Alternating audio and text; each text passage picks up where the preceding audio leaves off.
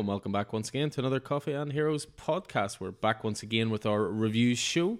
Still playing a little bit of catch up at the moment, but we're almost there. We've been firing out these sort of 3 weeks worth of review type shows. This week it's going to be 2 weeks of reviews, which may be the format moving forward. We shall see.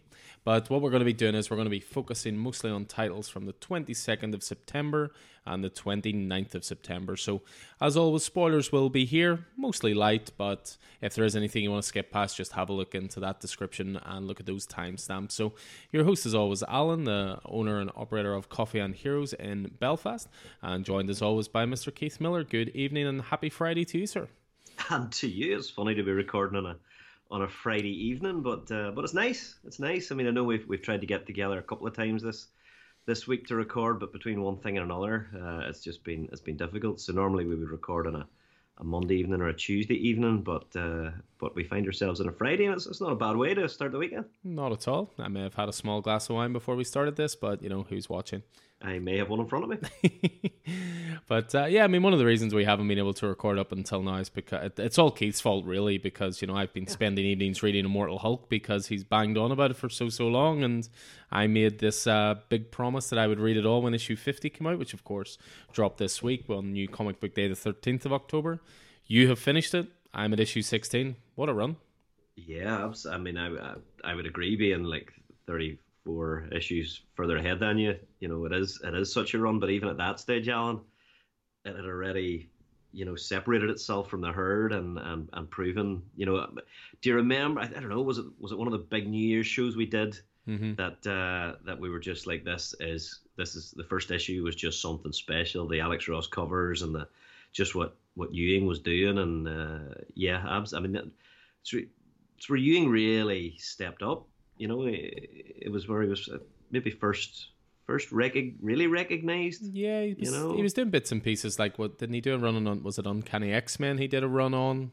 And he was doing a few things here and there, but not really doing the big issue, so to speak. But, you know, Immortal Hulk's a funny one because it's, you know, there's whispers around the industry that it was Immortal Hulk was the reason that Tom King's Batman run got cut from 100 issues to 85 issues, because there was 1 week where Immortal Hulk outsold Batman. Oh, really? Okay. Yeah, and apparently the bigwigs at DC were not happy at this, so that was one of the rumors, shall we say? Nothing substantial, but one of the rumors. Yeah, okay. No, I mean, it really is outstanding. You know, obviously I have no interest in spoiling anything for you, but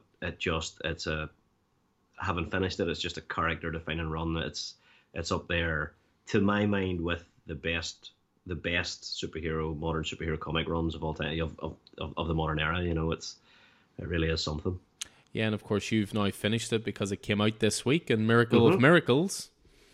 I am actually reading a pull list in the week that pull list was released. It's Miracles incredible. happen. It's been months. It's been months, and it's been months that I guess have made me realize it's been months that have been on the go, but it's been great. Just feeling like I'm up to date and keeping up to date. You know, let's see how long it lasts. But I'm not too sure how long it'll last. I know that we'll both be having busy lives over the next few weeks, next few months as well. And obviously one of the things you're massively involved in, Stendhal Festival, not too long finished for 2021, but looking forward to 2022 already. Yeah, absolutely. And thanks for mentioning it. So yeah, Stendhal Festival is Northern Ireland's largest outdoor music camping festival, and I've worked on it for many years. The charity that I work for is involved as well, and so this morning they released their super early bird tickets for 2022. So things are starting to move there. So keep an eye on stendhalfestival.com, and if you're interested in getting along, get yourself a super early bird ticket and support the Northern Irish music industry. Some great people involved with that festival. Yeah, hopefully you'll get along yourself one of these days. I was literally just about to say, hopefully this will be the year we can actually fulfill that promise and get down. I mean, we've been chatting even with the organisers of it about maybe even taking a stall down there, you know, integrating some sort of way of the store having representation there, as well as obviously just enjoying a good weekend music festival. So you never know, 2022, you know, coincide with the 5th anniversary of Coffee and Heroes. Who knows? Might be a good time to do it. That sounds good. It's they've announced that it's going to be Thursday the 30th of June through to Saturday the 2nd of July this year. So that Thursday, Friday, Saturday, plus evenings. Yeah. So that's the dates. Mark them in your diary.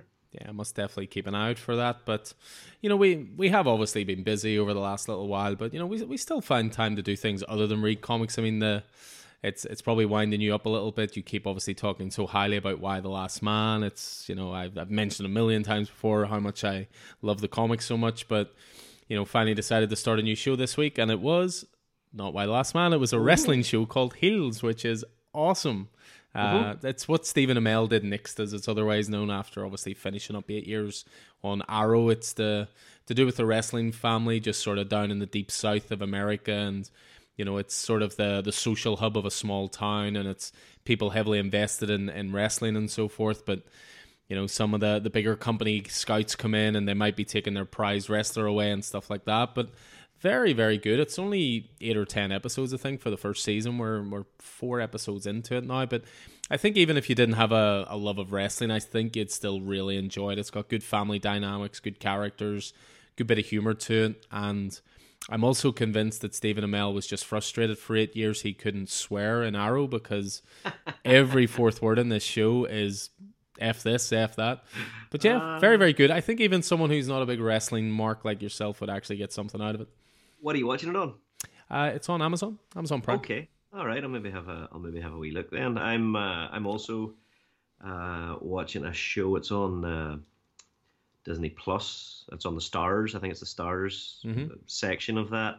And it's one that flew under the radar, I think, whenever it was released. And I feel like if it had been released on Netflix, it would have been a big deal. It would have been a big splash, because it's a great adaptation of the War of the Worlds, which is one of my favorite stories. In particular, the Jeff Wayne audio adaptation, the album Jeff Wayne's musical version of War of the Worlds. But this was 2019 was the first season, I think, and then the second season I think was made just before the pandemic. I think. I'm not sure, but it stars Gabriel Byrne, of course, a well-known Irish actor, an Irish stage actor. And it's a slightly different take. It's a French and UK production, and obviously aliens invade the world, the modern world, rather than the original Victorian world that was invaded, the Georgian world that was invaded in the story, the H.G. Wells story. But yeah, it's really good, and it doesn't pull any punches. I knew it wasn't messing around when the first individual you see being killed as a kid. I was like, okay, this is not screwing about here. I think it's only 8 episodes a season, and I just started the second season. And it's very, very enjoyable. Very enjoyable. It's amazing the things that are making an appearance on the Disney network. You think of Disney Plus, you think of all ages, family-oriented entertainment, and then they took all the seasons of Walking Dead on there, and now you're talking about shows like this. So, yeah, never know. Because Disney owns the world. Well, this is true, but we say that, but there is a superhero movie out this weekend in cinemas, and it's not actually Disney-related. It's part of the Sonyverse, if you will. It's not Disney-related yet. Yeah. I mean, it still has an association with Marvel logo in there, but God, I hope Disney come along and take it, because I don't like what Sony are doing. But it's going to be the second Venom movie's hitting this weekend, which I believe is Let There Be Carnage, it's called. So You've got Tom Hardy back, you've got Michelle Williams back, but you've got Woody Harrelson entering this one as Carnage, or Cletus Cassidy. I'm not excited for this at all. And, when it comes to superhero movies, I tend to get excited about pretty much any of them. And you would think, based on the last year and a half we've had, a real lack of superhero content in terms of cinema releases, but I just can't get myself excited about this at all. It's just because the first one was so woeful, and the trailer that we've seen, it was also woeful. Yeah. So I just had no interest whatsoever. I don't know. That must be it. I mean, I'm not pushed to go to the cinema to see it. I'll probably eventually see it, but even then, the stuff that Sony, Fox are producing, it's just not up to the same standard. There's the odd exception. I would put Days of Future Past and Logan up there, but outside of that, you do struggle to put stuff up with the MCU. But it's interesting. I was having a conversation with a regular in the store today, Matthew, and he's clearly the eternal optimist, because the way I said that with Venom 2 I wasn't looking forward to it already, but the trailer made it look worse, because the trailers are usually filled with big moments, things that get you excited to go and see a movie. And the trailer did nothing for me, and his take on it was, well, hopefully the trailer was just all the bad bits, and they're saving all the good bits for the movie. That seems like strange marketing. That is optimism at its finest, I think, but who knows. But one thing I'm excited to see, though, Halloween Kills is out this week, and I was a big fan of the sort of reimagining / reboot / sequel of Halloween that came out a couple of years back. I absolutely loved it. It basically ignored all the Halloween sequels, just jumped straight in from Halloween 1. And the second one is called Halloween Kills, and it's out this weekend. Right. I do have to be careful whether I take Vicky or not, because she may have laughed at a gruesome kill in the first one, which has me slightly concerned for my safety, but we'll see. Talking about both gruesome kills and Woody Harrelson, finally got around to watching Zombieland. Double Tap, is it? Double Tap, yeah. With Woody Harrelson as Tallahassee. It was actually really enjoyable. It was a really enjoyable flick. I really enjoyed the first one, and the second one was just enjoyable. But have you watched Ryan Reynolds' new flick yet? No, Free Guy? No, not yet. I don't know if I could handle 2 hours of Ryan Reynolds being Ryan Reynolds. I really enjoyed it. I watched it a couple of weeks ago. I don't know if I said it before. Maybe I have. But it's like the Truman Show for the Gen Z gamer set. Mm-hmm. But yeah, very, very enjoyable, very, very funny, and very original, I think. Very quirky. So worth a look. I think you'd enjoy it. Well, I think talking about big movies, surely next week sees the release of finally your most anticipated movie of the last couple of years, I would say. Yeah, buddy. We've got Denis Villeneuve's adaptation of Dune coming out. So I mean, obviously it's a massive science fiction epic. It's been unfilmable up until now, as David Lynch rightly proved. So it's really, really looking forward to seeing what happens here. Timothy Chalamet, isn't it? Chalamet. And got Zendaya in there. You've got Jason Momoa in a role. You've got Batista in a role. You've got there's a few others just don't quite come to mind. Rebecca Ferguson, I believe. So so really interested in what they're doing with it. There's a couple of, I imagine there's going to be a couple of changes. I noticed already they're replacing the word jihad with the word crusade, which is an interesting choice. Mm-hmm. Obviously that's come to mean obviously jihad has come into the Western view over the last 10 or 20 years to mean slightly different connotation right there. Yeah, exactly. But Crusade's no better, really. So yeah, and I think there's going to be a larger focus on female characters than there was in the original novel. It being a product of its time as well, but it's such a complex story, ecologically, politically, personally. So many characters playing off one another. I'm really, really interested to see what they do, and they have. It seems that the early reviews seem to suggest see it on the biggest screen you possibly can. So, shall we plan a wee cinema trip? I think that would be a plan. It's actually been out a couple of weeks worldwide in different markets, and money wise, it seems to be doing well because it does have to do well for them to make a sequel to it. Obviously, yes. For Villeneuve to tell the whole story. So yeah, they'll definitely have our money. I think a cinema trip over the weekend is definitely called for. And speaking as you say, find the biggest screen possible. Yeah, definitely. And speaking of grabbing all your money, I see DC Fandom is this weekend. Oh yes, DC Fandom kicks off 6 p.m. on Saturday. So by the time you listen to this, it may have already happened. You may be anticipating it starting, but DC Fandom was sort of a necessity last year. It was essentially DC's way of holding their own Comic-Con, but they did it virtually. They announced new projects. They had interviews with creators, both in comics, TV, and the film world as well. They showed off new trailers, upcoming projects, stuff from their games division. And this year's one is very heavily leaning towards some big movie stuff. There's going to be a new trailer for The Batman, the Pattinson one. Early reviews are making it sound like Seven set in the in a superhero universe, which I just love the idea of a dark detective Batman story. We've seen Batman save the city. We've seen Batman save the world. We've seen all these different things. We've never just seen a down and dirty detective story where he uses his intelligence and his resources and it looks like the Riddler's the main bad guy here. It looks like Paul Dano's playing that role. You have Colin Farrell as the Penguin, Zoe Kravitz as Catwoman, and of course Pattinson as Batman. And everything released so far of this just looks fantastic, adult, grown up. Yeah, we've chatted a little bit about it. Do I want to watch the trailer? Do I not? It'd be impossible to ignore. It's not until March next year, I think. And given the store setting and people liking to chat about the latest things and everything else, I think I'm going to have to watch it. So, but it's a very small part of fandom. There's going to be stuff on Aquaman 2. There's going to be stuff on Black Adam. There's going to be stuff for their upcoming TV shows. The Rockstar games. There's going to be some comics stuff in there as well. So definitely well worth checking out. Just go to dcfandom.com and you watch it all through there. As I say, it kicks off 6 p.m. on the 16th of October. So plenty to look forward to there for a DC head like myself. Lovely. Yeah, I mean, I'm really looking forward to the Batman movie. Everything that you said, I'm really looking forward to, but I'm going to skip the trailer. I don't have the same...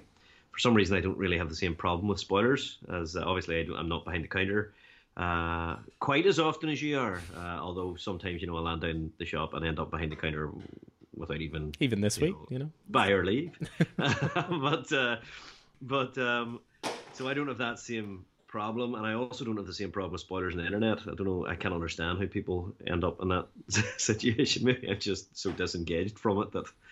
Yeah, I'd agree with that as well. I mean, I'm able to actively avoid spoilers just because I don't go looking for them. But I think with an official trailer, I can watch one or two, but I'm definitely past the days of watching 4 trailers for something and TV spots and this and that. Like 1 or 2 trailers is more than enough. So, but yeah, it's Batman. I have to watch this. It just has to be done. But that's one of my top fandoms. Whereas I see where we've got some information here on one of your top fandoms. So what's this Strange New Worlds about?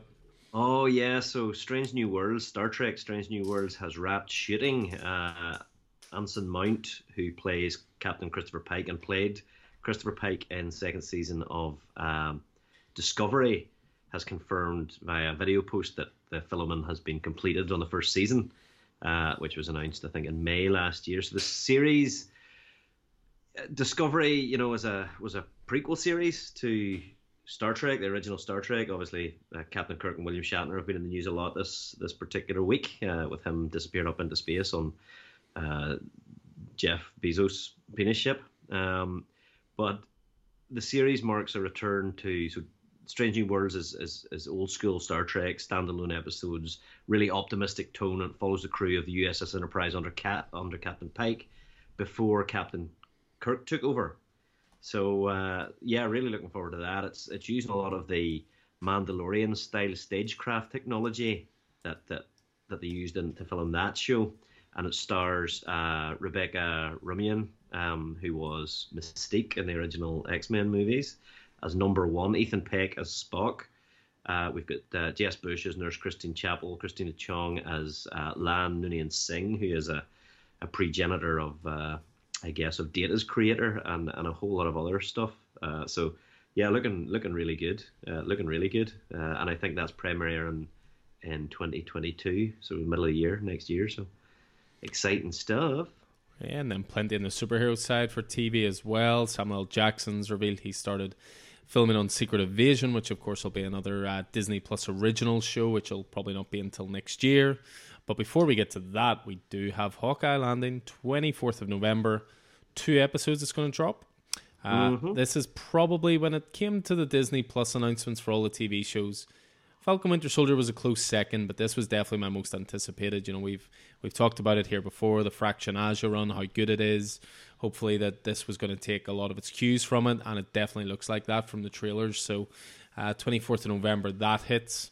I may be behind on What If, but I will be watching Hawkeye pretty much the second it lands, I would say. I would, What If is an easy one to catch up on, because they're all just half-hour episodes and they're standalone, so you can pop them on when you're having your dinner or whatever. It's good fun. But I am very much looking forward to Hawkeye, especially after the trailer dropped. Yeah, which was phenomenal and confirmed a lot of those moments from that particular run. The tracksuit wearing Russian Russian bros. Tracksuit Mafia and Pizza Dog. That's all I Yeah, wanted. And both of them absolutely. are I think there. we're going to get all of that. But yeah, the link to Ronan and Kate Bishop and all of that stuff. So it's really very much linked to the Marvel Cinematic Universe and Infinity War and Endgame and all of that stuff. So yeah, this will be something, and this will be a Clint who. It's funny because the last time obviously we saw Natasha was in the prequel movie, and it's keeping in mind that that was a prequel movie that she fought with him to give her life in Vormir in order to get the Soul Stone, and this will be a Clint who is still dealing with the death of his best friend, I think, as well, and I think that there just seems to be that someone has stolen his Ronin identity, which is the identity that Natasha's talked him out of, really. So this will be good fun. This will be really good fun. Of course, there was that stinger with Black Widow as well, with Yelena being told that Hawkeye was responsible for her sister's death, so we can look forward to maybe a little bit of a wrap-up from that as well. Yeah, Florence Pugh, she was so good in that role, so I'm looking forward to seeing more of her. Yeah, and then just finished off on the TV movie side of thing. We're obviously talking about Hawkeye will be one of the hottest shows of the year, but I think the hottest show of this year that you can't, turn around and not say a news article about it. I haven't watched any of it. Squid Game, you checked it out yet? What's the first episode? I know some of the regulars have watched it right the way through. What's the first episode? Don't know. Not sure. Can't figure out what the big deal is. Yeah. Was it enough to bring you back for a second episode? I might watch a second episode, maybe. Very non-committal. Yeah, very non-committal. I'm watching my way through Arrested Development, and I've got War of the Worlds, and one of the best. Yeah. So I don't know. We'll see what happens. Yes, I'll probably watch the second episode, but it's just mad to see a Korean show like that. There's a lot of they've really invested in the entertainment industry, and I think you're going to see more and more and more of that. Coming from that particular country. They did the same with their steel industry not so long ago, where they became the fourth biggest producer in the world by investing in it. So it's completely opposite of what the UK do. They divest rather than invest. So I would say you're going to see more and more of this. I think you need a separate podcast to discuss these kind of things, Keith. This is supposed to be a light and fluffy comics podcast. You're probably right, yeah. Well, sure, why don't we go to something nice and light and fluffy in the comic news and look at what Tom Taylor announced this week that not at all set the world on fire. Yeah, I mean, comics are interesting. I mean, people talk a lot about how comics is like a secondary art form, compared to TV and movies, and how, it's not that popular and people don't talk about it that much, and it doesn't, when infiltrate pop culture, shall we say, until things are adapted for TV or movies, that kind of thing.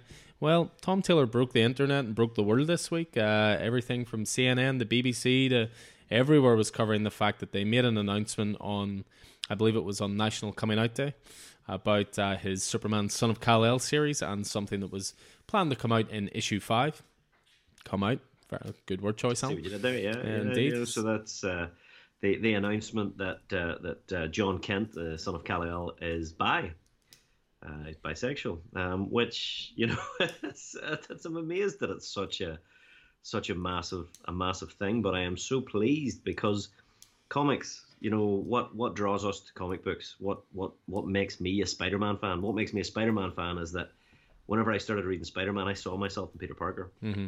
You know what I mean? I saw the nerdy, couldn't stick up for himself, science nerd who, wasn't big into sports and got bullied a bit. That's what I saw, and so I was represented. You know what I mean? Mm-hmm. So why it's taken this long for that sort of representation and a major superhero to come around, it's a wee bit, it's well past times, but good for you, Tom Taylor. Yeah, it's just interesting because I think a lot of the sort of backlash towards it was because, well, unsurprisingly, to do with ignorance, because so many people reading these headlines of, Tom Taylor turns Superman gay, and everyone assumes it's Clark Kent, assumption being the mother of all, excuse my language, fuck-ups, as we all know.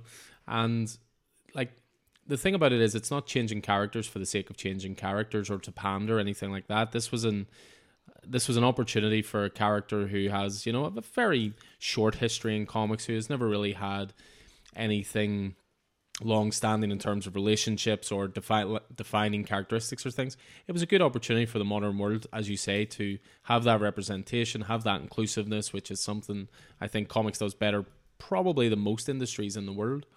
And therefore, if people actually read the story, I don't think people would have got so annoyed about it, but it also sums up the attention span and I think also how quick people are to just get angry these days, and just get butthurt about things. I just don't get it. Part of me wishes it was Clark.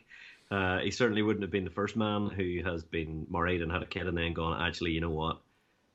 I might not be heterosexual. Well, DC have done that already because they have Alan Scott, Green Lantern, who of course absolutely. had that, but who's very much a background, character. But no, I think it's fantastic. I think it's great that people of all walks of life can see themselves in superheroes the way that we, as probably, white cisgender heterosexual males have been able to see for way too long. So yeah, I think it's great. I'm disappointed that it has got the reaction it has, because it just shows that there are still so many ignorant people in the world. Well, thankfully, it got just as much positive reaction as it did negative. So yeah, that's what you got to focus on with it, But it is really, really funny though that they're obviously making him bisexual and all the rest. But who's he falling for? A reporter. So clearly the Kents have, they have a type. A reporter who idolizes his mother. Yeah.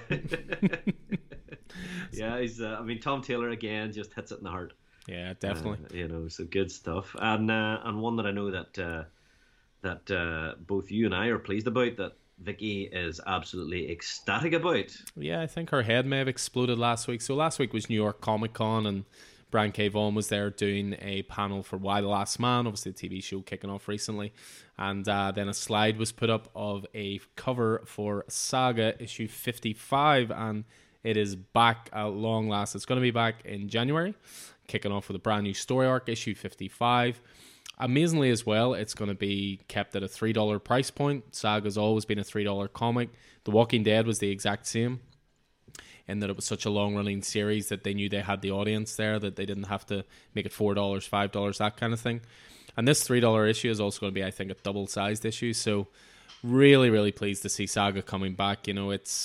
It's one that we recommend in store all the time. It's a great example of a comic book that, is telling a very adult story. It's got great world building as always. It's got great characters. And it's 54 issues in. Get caught up on it if you get a chance, because it is one of the best things around. And now finally light at the end of the tunnel, finally coming back. I don't know what I'm going to do, because I've only ever read it in compendiums. You're either going to wait 11 years for that to come out, or you're jumping on the singles, Mr. Miller. We shall soon see. I don't know. We'll see what happens. We'll see how it goes. We'll work something out, I'm quite sure. Well, that's it. I'm excited for it to come back. Well, that's it. It's announced for January, and the solicitations are starting to drop at the moment. They always drop a wee bit before the previews books fully come out, so there'll definitely be a previews podcast coming soon from us. DC just dropped their solicitations tonight via Newsarama. Marvel have started announcing a few bits and pieces, including one I'm very excited about, a Chip Zdarsky Elektra Daredevil. I think it's a 3-issue miniseries. It's really interesting. That'll be our next podcast. Previous podcast will be the solicitations for January, won't they? It will indeed. Start of the new year. So interesting. Will indeed. But that's January, and what we're going to be focused on for the rest of the pod now is September. So we've already covered the first few weeks of September in the last pod. We're going to be finishing off September tonight, looking at releases from the 22nd and the 29th as well. And there was a lot of stuff to cover in these 2 weeks. Oof. I think we both had big weeks, these two. So for the 22nd of September, my titles were 27 in total. I had 9 DC, 4 Marvel, and 14 Indie. Where do you see this for a swing? What did you have? I had 21 titles. I had 2 DC, to your 9. I had 10 Marvel, and I had 7 Indie. Yeah, so a couple of busy weeks definitely for us with that first one, as I say, both in the 20s in terms of titles and loads of good stuff to look through as well. So why don't you kick things off for us then with a little Marvel title to start off with? Yes, sir. So Alien number 7 by Philip Kennedy Johnson and Sal LaRocca is beginning a new, and at least at this point, a seemingly unrelated arc set 2 years after the previous, as a group of religious folks who have left Earth and overseen the terraforming of a moon on a Weyland-Yutani contract, which is ending there. That leaves them with ownership of this Eden that they've created. And I'm not quite sure what Weyland-Yutani is getting out of this, but I'm quite sure they're getting something, the bastards that they are. The final ship to the colony finds itself, of course, boarded by a xenomorph, which eventually crashes on the moon. So it's not looking good. I mean, I say that, but it is looking good. Sal LaRocca's art is great, and this is the first time in this series that he's been able to draw wider open spaces, because everything up until now has been quite close and claustrophobic in a way that, you know, defines Alien. But those open spaces look very, very welcoming. But I'd imagine the xenomorphs that land there won't mind either way. No, but I thought this was a really interesting issue because obviously the first story arc focused on completely different characters, completely different time set, and I did wonder what Phil Kennedy Johnson was going to be doing. Would it be one character we're following through many arcs, or would it be jumping around a bit? And I thought this was great because it meant that if you had missed the first trade, you could jump straight in at number 7 because it was a brand new story arc, brand new characters, so you can always catch up trade-wise if you want to read the first one. So, yeah. I don't doubt that we'll be coming back to Gabe and company in future. Mm-hmm. You know, from the first arc, I would say we'll see some intertwining, but I'm very happy with the way this series is panning out. Excellent. So Alien number 7. So first sort of quickfire honorable mention for myself is a title we pushed quite a bit in the previews pod a little while back, as ever we always say about following creators. So He Who Fights with Monsters number 1. So this was written by Francesco Artabani and art by Werther Della Dera. So this is from a smaller comics publisher called Ablaze. And to be honest, I may have passed this by if it wasn't for that age-old in-store advice of following creators. So for this one, it was a new creator-owned title featuring artwork by the artist/co-creator of Something is Killing the Children. Yes, please. So yeah, for this one, World War II history imbued with mysticism, a chance for the Jews to fight back, but at what cost to their humanity. I just thought this was a great first issue. Issue 2 just landed there this week as well, so very much looking forward to the rest of this. Looking forward to the rest of the series. Again, anything with a little hint of supernatural, but also that World War sort of time frame is definitely right up my alley. I read it. I enjoyed it enough to get issue 2. I don't know how much longer I'll be staying on it. I just don't think the story's grabbing me. As you say, supernatural, World War II. There's something else out there that's doing that right now, which I really enjoyed from AWA, but we'll talk about that another time. I have absolutely no doubt. But one title I do know you'll definitely be sticking to the very end, I would say. We're just reaching the halfway point.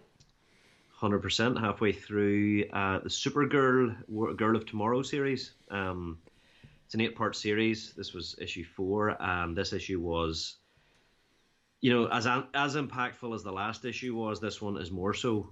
And wait for it, Alan. This is the best work of Tom King that I have ever read.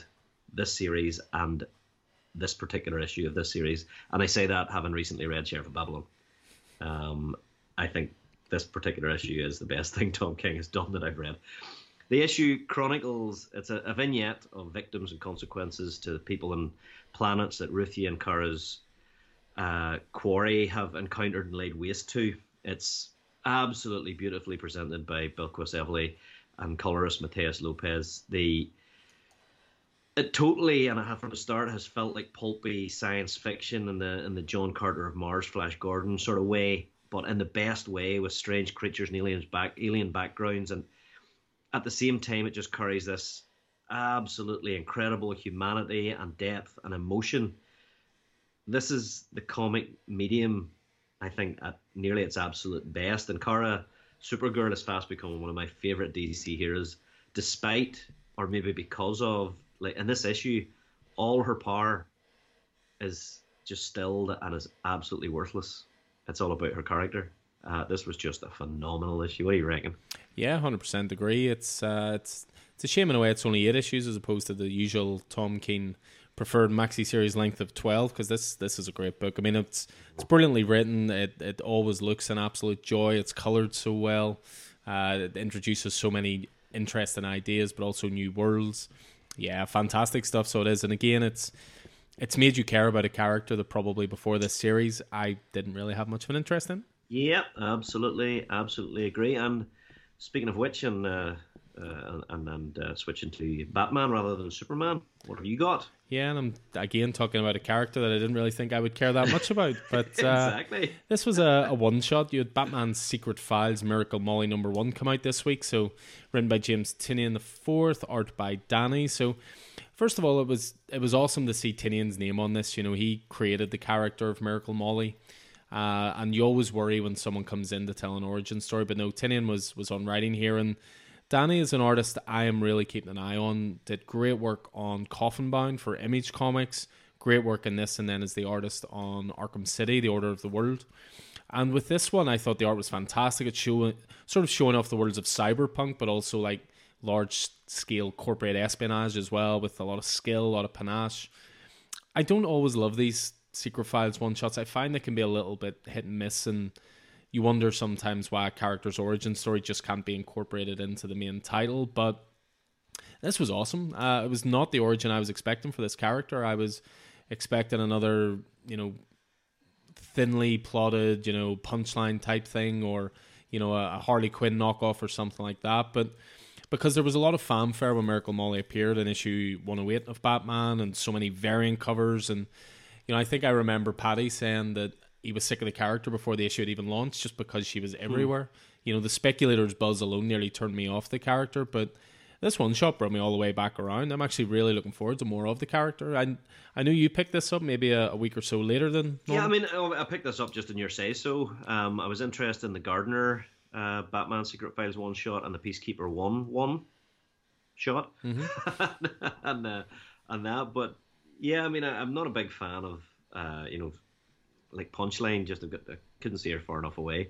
But Miracle Molly just, I don't know, she just grabbed me a wee bit. Mm-hmm. And so whenever you said that this was so good, I've gone ahead and grabbed it. So yeah, I haven't read it yet, but really looking forward to doing so, especially whenever you mention the cyberpunk element and such. No, definitely. I think you'll really, really dig it. So yeah, Secret Files, Miracle Molly there. Why don't you take us over to a little bit of Marvel then?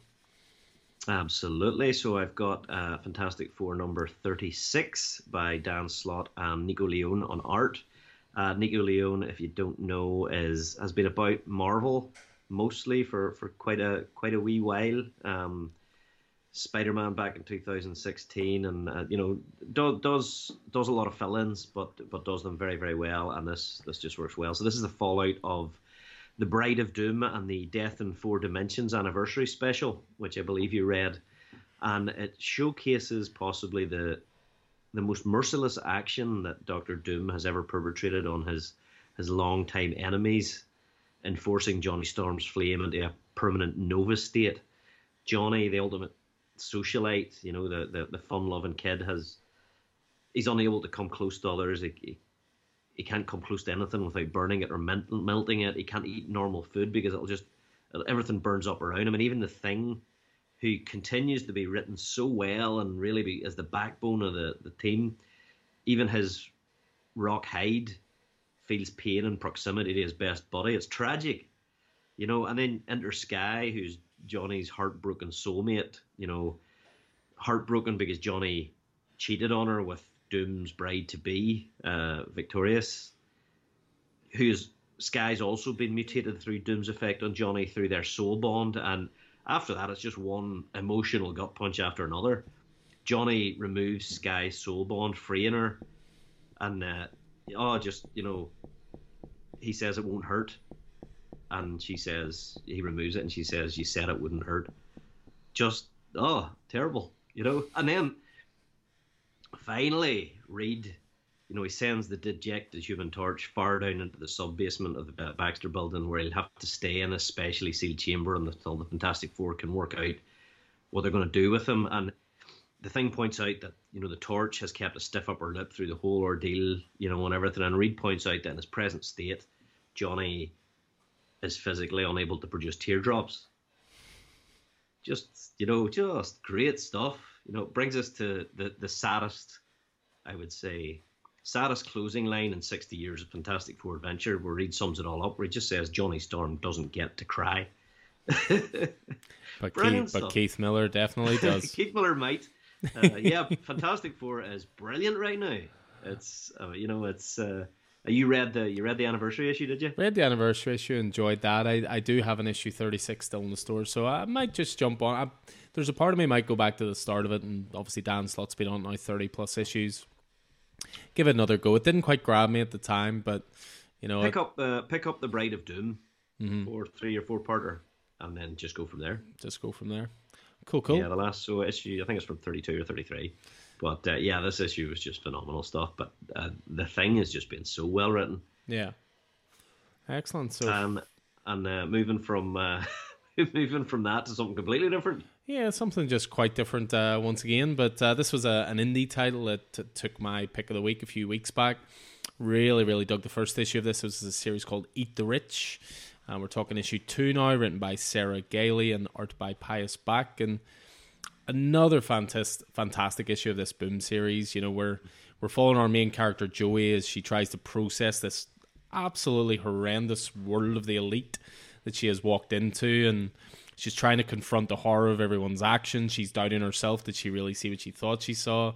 That kind of thing. But she's also trying to convince Aster, who's the son of the parents in this horrible world, as to what's really going on here, taking the decision, which I thought was quite a really interesting leap of faith. She's taken the decision to trust that he's not a part of it and is in fact in danger himself. So beautiful looking issue once again. That it's interesting as well, because it sort of flirts the line between the alluring visuals of the lives of the super rich and then the horrors that lurk beneath. Like, there's colourful, beautiful looking sections of the book, but then there's this horrible sort of darkness that pervades into it as well. So yeah, just one of my personal favourite series around at the moment. I think it's only 5 issues, but it's achieving a lot in a short space of time, I think.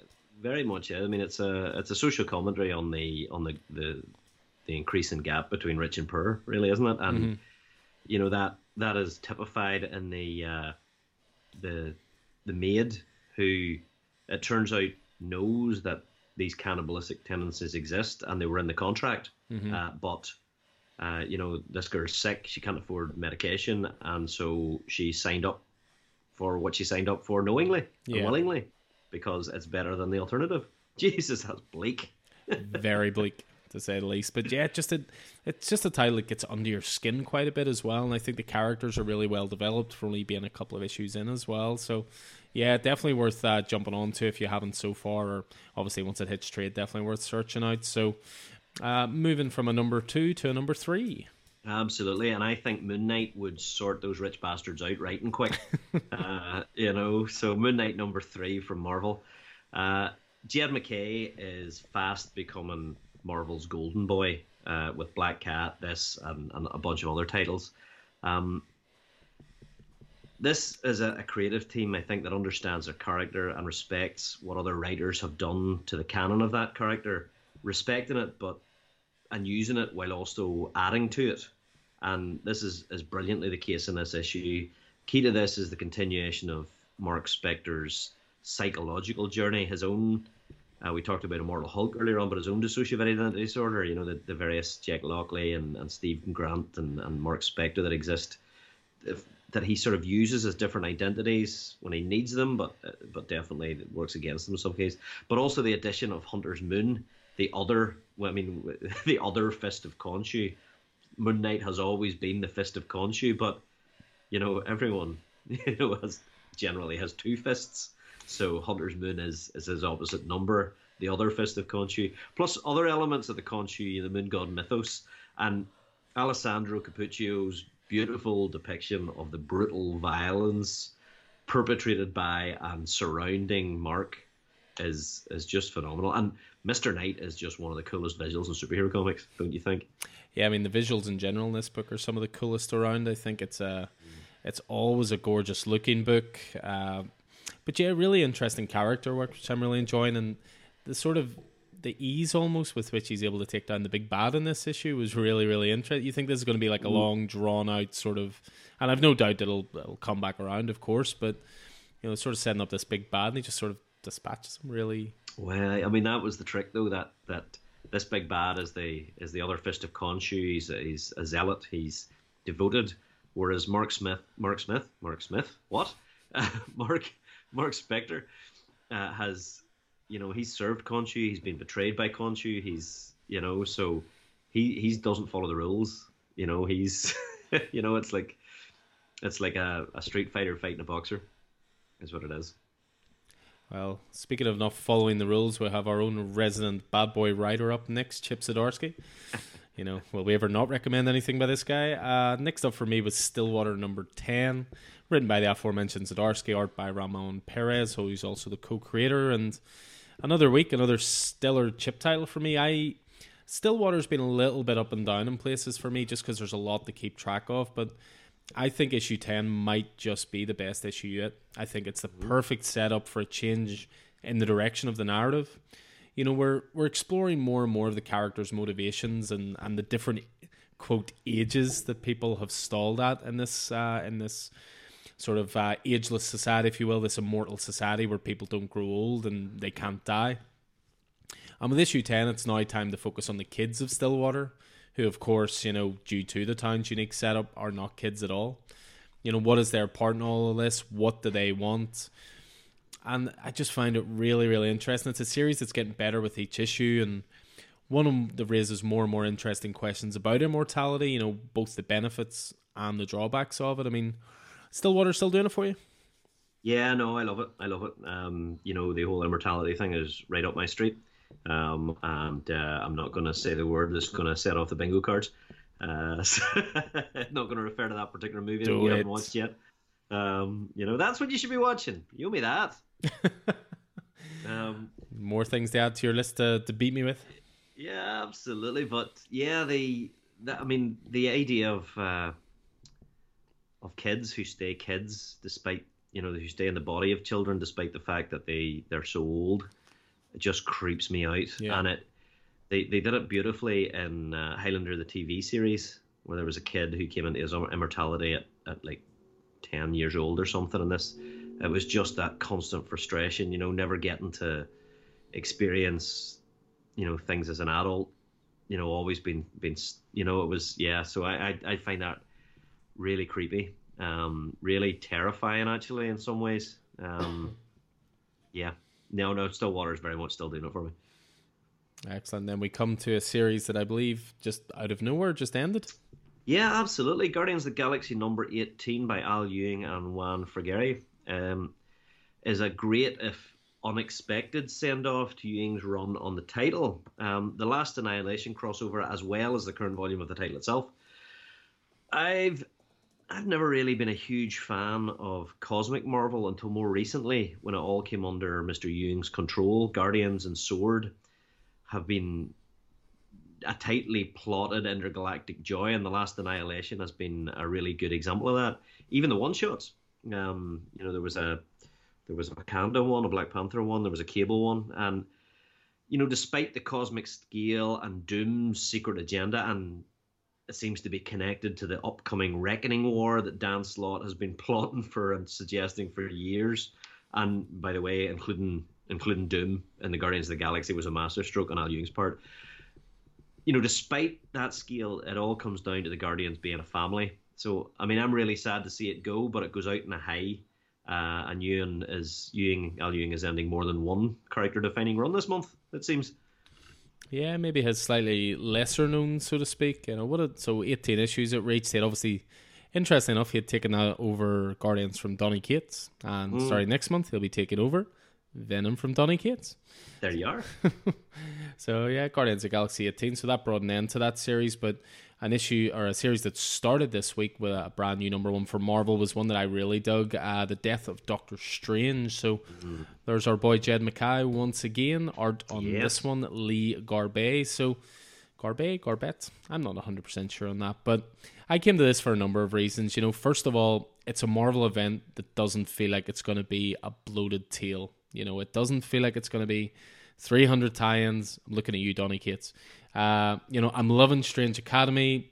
Jed Mackay, as I say, is becoming more and more of a writer to follow. Lee Garbage drew the excellent Shadecraft for Image Comics recently. So add all of that up, and I think it was a title to look forward to, and the first issue did not disappoint.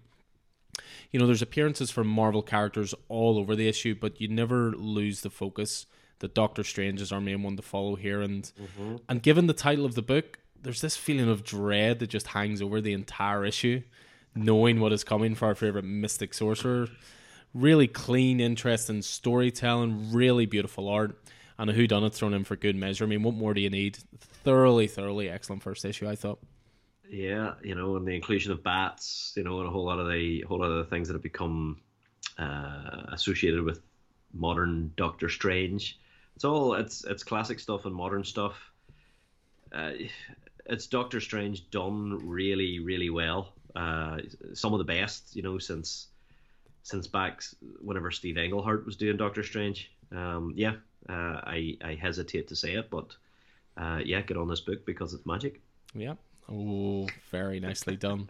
And then sure, one last honourable mention, then we'll finish off with yourself. Another new series that hit this week? Yeah, definitely an odd one. It's a new ongoing from Image. It was described, I think, in previews or one of them as classic Green Arrow style adventure in terms of the social justice involved, blended with the thoughtfulness of Concrete in a superhero odyssey for mature but uncynical readers. The hero of the title, Frontiersman, is coaxed out of retirement by an environmentalist group, only to find that being a spokesperson makes him a target for old enemies and new enemies alike. Apparently, it's for the superhero reader who's looking for more, and I found it really interesting. It's a really interesting take on Edge. Having you maybe feel you've earned a rest and being dragged back into activism in one's waning years, and it really resonated with me. I think, I don't know, because maybe I'm not as angry as I used to be about things, and I don't have time to be as angry, and maybe it's not good for my mental health to be as angry, but, we see a whole lot of Frontiersman's past, and, without him feeling the need to live in that past, and I'm interested to see a wee bit more of that background, and, the writer, Patrick Kindlon, when he's got a 2-page manifesto at the end that sort of decries the fall of quality in the big two. But, I mean, I'd counter that by saying this sits very well next to Tom Taylor's Son of Kal-El, which, in showing the effects of superheroes taking a role in activism. Mm-hmm. The artwork by Marco Ferrari is clean and lovely to look at, and I'm down for number 2. I enjoyed it. Yeah, I really dug it as well. It was a sort of a unique take on a superhero story. I always enjoy superhero stories as well, where they've sort of retired to a quiet life, but there's always like some fan out there who remembers them, or someone who'll just bring them back if they find the right sort of reason for it. But I mean, the difference there, Alan, is usually that hero, has retired but lives in their glory days in their head. This is not the case with Frontiersman. He's not living in that past. He's moved on from it. Mm-hmm.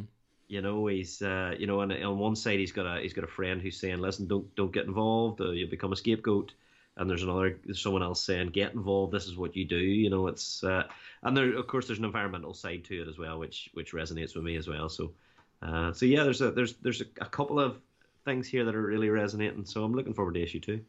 Excellent.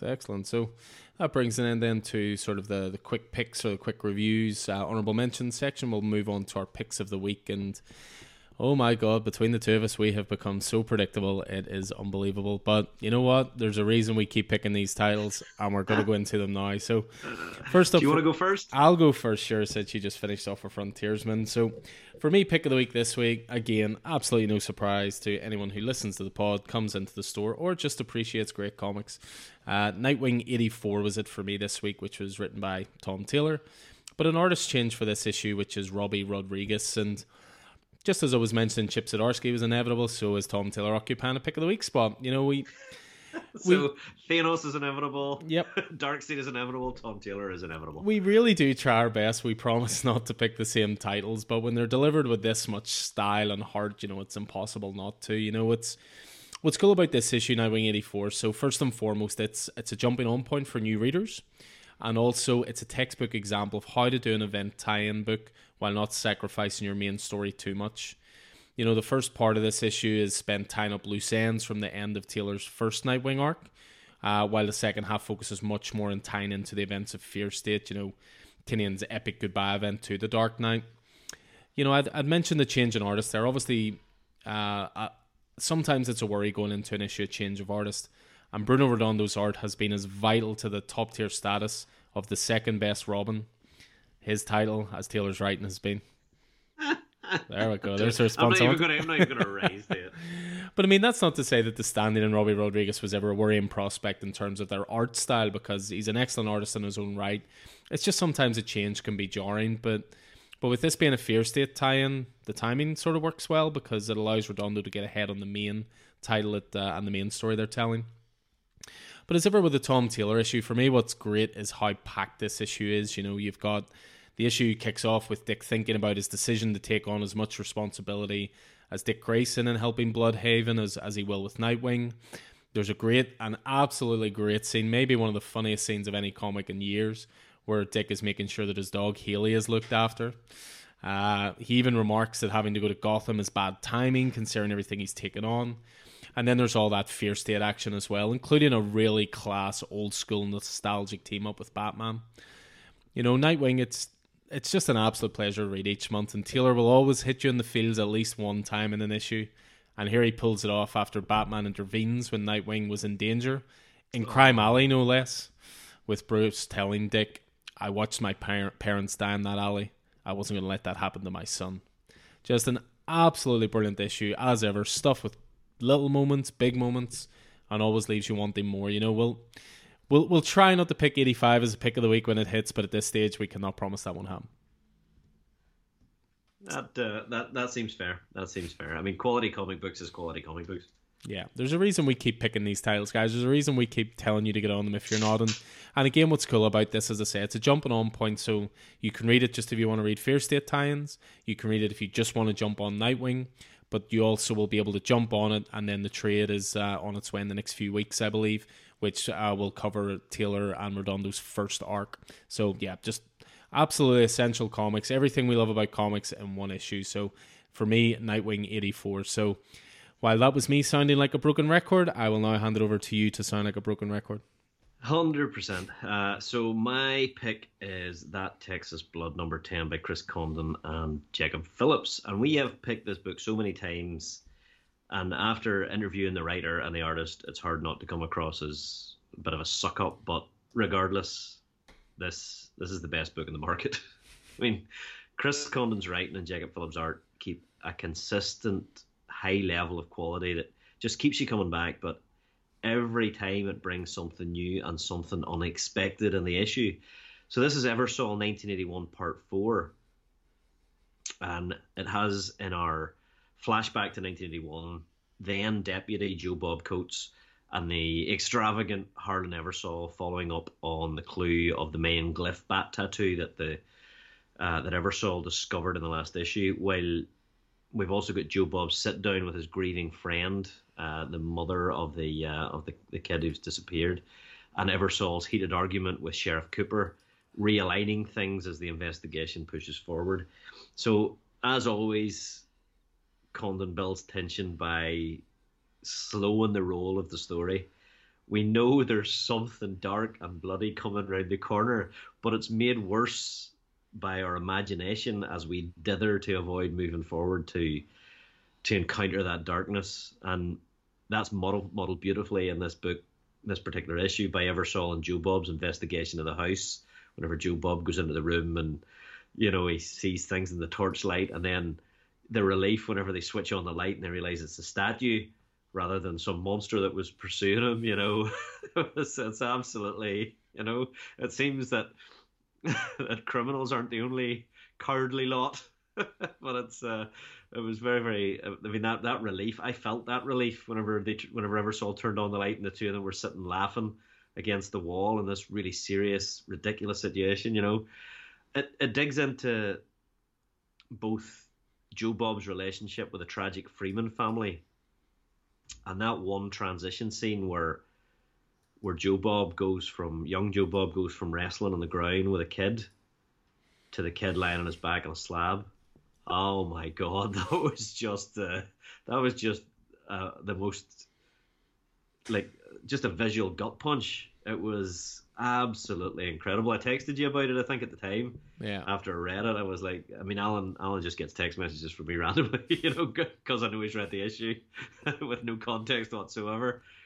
And it goes into Sheriff Sam Cooper's reasons for mistrusting Eversole beyond the colloquial territoriality that you had sort of expected. This series gives us so much to invest in, but also so much to hang our nascent fears on. It's almost like it gives you a coat hanger to hang all the things you're thinking on. And Jacob Phillips has become an absolute expert at conveying emotion and thought through the expression of the characters, and also in his use of style and colours to delineate past and present. Because this all takes place against the background of an older Joe Bob telling one of his colleagues the story. There's the universal theme of darkness, in the series, is highlighted in the apt naming of the Bruce Springsteen album, Darkness on the Edge of Town, which is just a fantastic album. Just go ahead, switch this off and listen to that album. No, come back. But, it's no coincidence if the sounds of that album come to mind when you're reading this issue and this arc of That Texas Blood, because in the back notes of the book, Condon discusses the influence of the album and him almost including it in the book's official Spotify list, which he didn't, because it's set in New Jersey and this is set in Texas and stuff. But it's definitely worth a listen. But yeah, this is just Condon and Phillips' continuation of a perfect streak of a perfect series in the 10th issue of that series. This is one of the most phenomenal comic book series around. It's something else. Yeah, I mean, I remember you saying after issue 9 that you swore you would not pick it again as a pick of the week, and then I think I read 10 before you. Yeah, I may have even messaged you going, good luck not picking that as your pick of the week. There was just so many great moments in it. Just the amount of weight that the characters carry, the conversations, the dialogue is some of the best around. It's even just little things like you're so well versed with Joe Bob as a character now that anytime he literally just says "well," you know what that well is loaded with. Whether it's sad or it's happy or it's inquisitive or whatever. Like, the characters just feel so dense and three-dimensional. And I think it was issue 5 I bought a page from. No, it was issue 7, because it was the start of this arc, and I just thought this is going to be something special, and they are not letting us down. And it's really interesting because I support Phillips and Condon on Patreon, and every single month without it fail, I have received a hand-typed letter from Chris Condon checking in, saying how you are, hope you're enjoying the title, thanks for supporting us. And we promise that's not the only reason we highlight this title so much. It just is class. I mean, it's the guys are just doing fantastic work. I mean, and we've compared them before to Ed Brubaker and Sean Phillips, and that it's a well-earned comparison. Yeah, it is for guys that just have not been doing it for as long, and obviously there's the obvious comparison of father and son, but Jesus, these two are fantastic, and this series is just, absolutely. Yeah, same again. That Texas Blood, if you haven't jumped into it just yet, that first trade is available for 6 issues, and that it's part of Image's $10 price point, first volumes as well. Like, get on it. It is fantastic stuff that's just going from strength to strength. And with this week, a pick of the week was issue 10, which was part 4 of the latest story arc. So that is going to wrap up the 22nd of September. We'll just jump straight into the 29th of September. And again, this was another big week. Keith Cleary didn't think it was big enough. He decided to throw extra stuff on top. But for me, I had 28 titles in total, which were 10 DC, 6 Marvel, and Indie once again winning out with 12 indie books. What about yourself? I had a massive week. I had 34 titles total. 7 DC, 14 Marvel, and 13 indie. And as you say, I did get an extra 4 back issues. Not my fault, completely your fault, because you said 2 things Dick Grayson as Batman, Mark Bagley in art. So I picked up that Batman Reborn 4-issue arc. Thanks. Yeah, if anyone ever doubts how well I know my customers, I can literally distill it down to one or two elements. But yeah, just I came across those issues, and I had 3 of them, I think, to hand, and then we happened to have the 4th one in the bay, so it worked out nicely. But yeah, so a packed week this week, and again, tons to discuss. Again, we'll kick things off with the old quick picks, and we'll kick things off with another 2 very different number 20s, but 2 number 20s nonetheless. 2 indie number 20s. So Die finished this week with number 20 being the final face on the 20-sided die of Kieran Gillen and Stephanie Hand's tabletop role-playing game Epic. Have to be honest, this would have been my pick of the week. And as I said, it's one of the best and most relevant series of the past few years, and it came to an end this week. And it did so by asking and answering the question as to why we play games, and in this case, in particular, tabletop role-playing games. And the response to that question would apply almost as well to any fandom that has the potential to turn toxic, whether that be movies or comics or anything like that, but most appropriately to tabletop role-playing games. And that, as a lifelong role player, that absolutely resonated with me, but I don't think only because of that. It was an appropriate end to an immense series, beautifully attended by Kieran Gillen and Stephanie Hands. I will say no more because I believe we're going to do an upcoming book club on this one. I believe so. A book club that will be anticipated with a new voice on it, no doubt, as well. Someone who will be bringing their own considerable expertise to the table.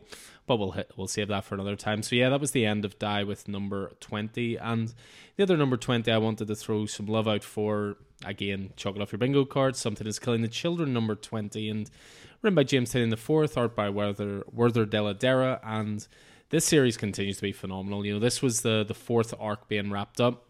And we see even more now how Erica Slaughter came to be. And I think it's always an interesting thing to do an origin story after the fact, because we know a certain amount already. We know a character will survive whatever is thrown at them, as we have seen them, of course, in the future. But somehow this arc was just so well written. It had us fearing for Erica the whole way through it.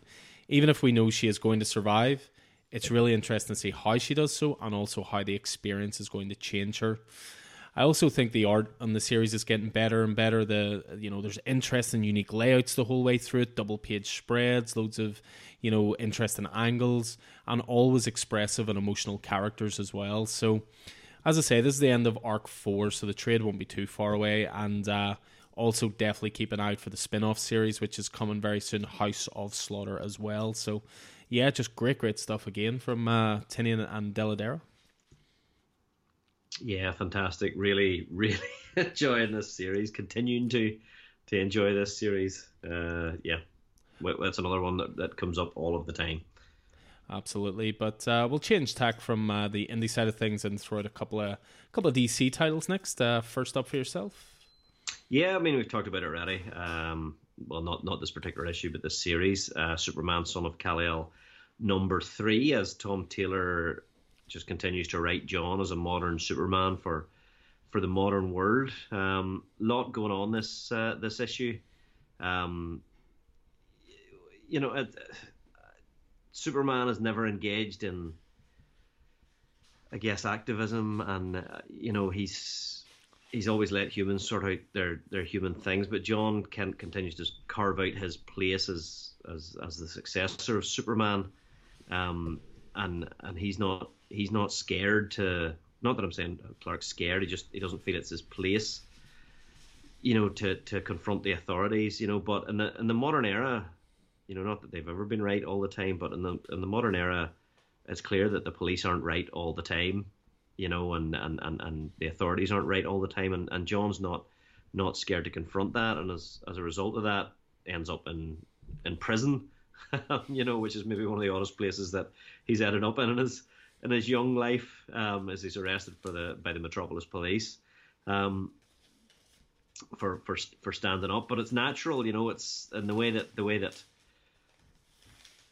that Tom Taylor has been writing John. This is a natural progression, so it's pretty cool. And then on the other side, we have I guess the Kent Farm, the family side of things, as Clark's preparing to head off planet for an extended mission. And the older Superman Clark expressing his belief in his son to protect the Earth in his stead. And that conversation is just, again, Tom Taylor just gets you in the heart every time. John is like, no, you can't go. The people of Earth need you, and he goes, no, the people need Superman, and that's you now. I'm the man of tomorrow. You're the man for the days after. Just beautiful stuff, And then, and as we talked about earlier, John brings his friend Jay home to meet the family for the family dinner, and Jay's he's unfazed to meet John's father, Superman, but he's really flustered to meet his mum, Lois Lane, because he's a reporter or a wannabe reporter or a modern day reporter. But yeah, and then it all ends on a shocking note as the villain, Henry Bendix, who comes from the Wildstorm universe, apparently destroying the Kent Farm. It was just such a good issue. You really enjoyed it. Yeah, it must have you excited bringing in some stuff from the Wildstorm universe, I would say. Yeah, oh yes, definitely. I'm just holding out here for Matthew Rosenberg's Wildcat series. So we'll jump straight onto Twitter after this. Superman Son of Kal-El continues to be great, as you would expect. It's Tom Taylor. He's nothing if not someone who can approach books in different ways. He's got great variety as a writer. And Superman Son of Kal-El is a very different book to something like Nightwing, but still infused with the same amount of heart and great character work, and paired again with a great artist. John Tim's style on this is fantastic as well. So Superman Son of Kal-El 3. We jump from Metropolis to Gotham, and for me, I really, really dug this. Actually, this week, Batman versus Bigby, A Wolf in Gotham, #1. So, new series from Bill Willingham, who was the creator of Fables, art by Brian Level, and there was just something really pleasingly old school about this issue. The world of comics has always been fertile ground for unlikely crossovers, whether it was Dredd and Batman, or Superman, Muhammad Ali, or even DC and Marvel at various points, though not as many times as maybe we would like. When I saw there was a title coming which pitted, the Dark Knight detective against the big bad wolf from Fables, I knew I was going to be all over this. And what is fantastic about this as a title, and this may sound really, really obvious, but it's a detective story. First and foremost, it's not an end of the world story. It's not a save the city story. It's a detective story. And very, very simple setup. Bodies have been turning up in Gotham with strange bite marks and fur found at the scene. But as Batman is investigating the scenes, he also senses that he's being tracked. This is not Batman as a superhero, but as a detective, and that instantly sold me in the concept, because there's just not enough books that make that distinction for me. Brilliantly written, beautifully drawn. What's not to love? Brilliant first issue. I know you don't know an awful lot about Fables, or have read an awful lot about Fables, but I don't even think you need that knowledge going in. Yeah, I mean, I read the first compendium whenever we did our first book club, or one of our first book clubs, second book club way back when. But I never went any further. But that's not to say I wasn't interested. Just not interested enough to pick this up. Yeah, so that is Batman versus Bigby, and oh my goodness, we come to another 20. 20 is the magic number. And that's Once and Future 20, another Kieran Gillen number with Dan Mora and Tamara Bonvillain on art, with Once and Future number 20. So last issue really set the scene with the new world, where at least in England, the fantastical and the real were melded together. And you'd really need to read this, because this is a cold start. You've got a bus sort of veering down a road, followed by a truck carrying a big bell, and Duncan's making the bell ring to keep ferries away, as this bus full of old people from Bridget's old people's home, are pulling up in front of the Grail Castle, which may or may not be in reality, might be in the story, might be in mythical England. We've got resurrected Arthur. There's a battlefield has sprung up as another king, another hero, is ready to face Arthur, and it's, what's going on between Arthur and Merlin, is just crazy. We've got Galahad and Lancelot involved, but I think the real fun stuff was happening between Bridget and Duncan and Rose, and we're sort of reminded about how dysfunctional Duncan's family is, as now they've arrived at the Great Castle and the old people are safe.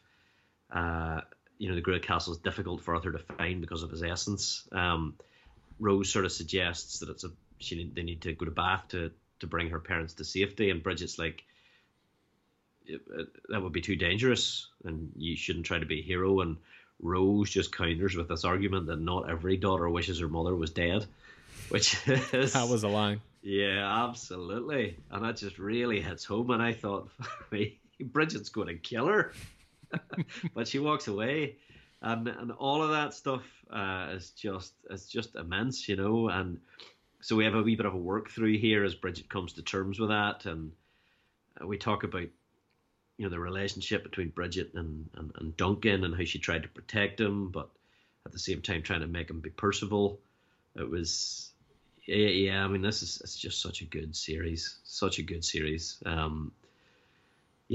I'm just, there's so much going on here. Yeah, Once and Future's been a long favourite of lots of guys in the store, long time favourite of us on the podcast, of course. First few trades are available, definitely worth catching up on. I mean, the story is great, the art is fantastic, the colours are great, the world that's there is great. There will be a hardcover coming out soon, which I think is going to have the first 3 arcs, but trade paperbacks are available to get caught up on. This is definitely one of the best Boom titles about. It's it's massively heavy in all those fantasy elements that are getting heavier and heavier because England has been transformed into Otherworld, so it sort of links to Marvel's Excalibur a wee bit in that way. Mm-hmm. And they're just not scared to delve into stuff and tell a really deep story and delve into that mythological past. It's so good. Well, from one issue 20, the next one's not quite 20, but it's close enough, 22, and it's Batman Superman 22, written by Jean Lun Yang, and art in this one by Paul Pelletier. Batman Superman's really interesting because you banged on at me for ages to read it when Joshua Williamson was doing it, and I wasn't on it. Yeah. And then a new creative team came on, and I went, I'll give this a go. It's such a shame this is the final issue. I've thoroughly enjoyed this title from when Yang took over from Williamson. He explored really interesting ideas in the issues, utilizing metafictional plot devices in his series. The last arc was the Archive of Worlds story arc that used film roll as example, with characters being caught within it. With this last issue, it's the framing devices of comics themselves. Plot-wise, it's straightforward and just highly enjoyable one-shot. Here comes me butchering pronunciation, but this one has Mr. Mxyzptlk. I cannot pronounce that for the life of me. I don't think you're supposed to be able to, so you're all right. Well, he basically turns up in Arkham Asylum the day of the A-Day attacks, which of course we've seen in other books, and he offers Calendar Man a chance to wreak havoc. He basically bestows upon him a magical hat that allows him to see the panels in the comic book that he is in, the entire sequence to the end of the book, and how he's able to manipulate it all to his own benefit. This includes like punching between frames, punching from one page onto another, setting things up in one panel but paying off in another because the other characters don't know what's coming, but Calendar Man does. There's just so much to enjoy here. Again, it feels very nostalgic for what I think is a time that's passed in comics, the fun one-shots. So many comics these days, they're so concerned with 6-issue arcs and what's going to be in the graphic novel and long stories. Sometimes just a really good one-shot is what you want. Genuinely sorry to see this series finish up, although I say that and it looks like a certain Mr. Mark Waid maybe on his way back to DC to do a little bit of World's Finest, so something to keep an eye out for in the future. But yeah, a really, really cool series under Jean Lun Yang, and again, sorry to see it go. So Batman Superman 22, and speaking of sorry to see a writer leave a series. So I've got Amazing Spider-Man number 74, Legacy issue 875, and it's got a raft of writers involved, creators involved. This is Nick Spencer's final issue on The Amazing Spider-Man, and it really delivers. It delivers on seeds that were planted way back in Nick Spencer's first issue. We've gone through so much to get here. We've gone through Hunted and Sins Rising and Last Remains and King's Ransom and Chameleon Conspiracy and Sinister War to get us to this, the epic conclusion of the Kindred Saga and the epic conclusion of Nick Spencer's run. on Spider-Man. And I mean, what better way to do it than just throw absolutely everything at it?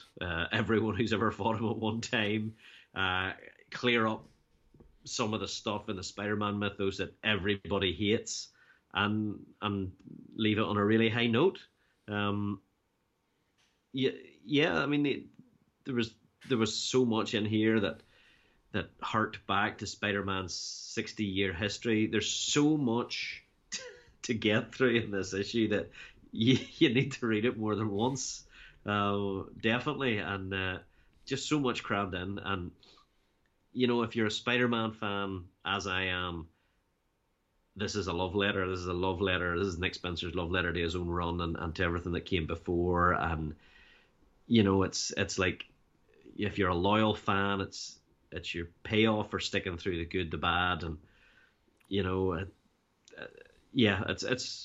it's an ending and it's a beginning. It's a new start. It's a total change to the status quo of Marvel's flagship character. I really enjoyed this. There's no point in me going into the details of it. It looks great. It felt great. The artist lineup in this issue was fantastic.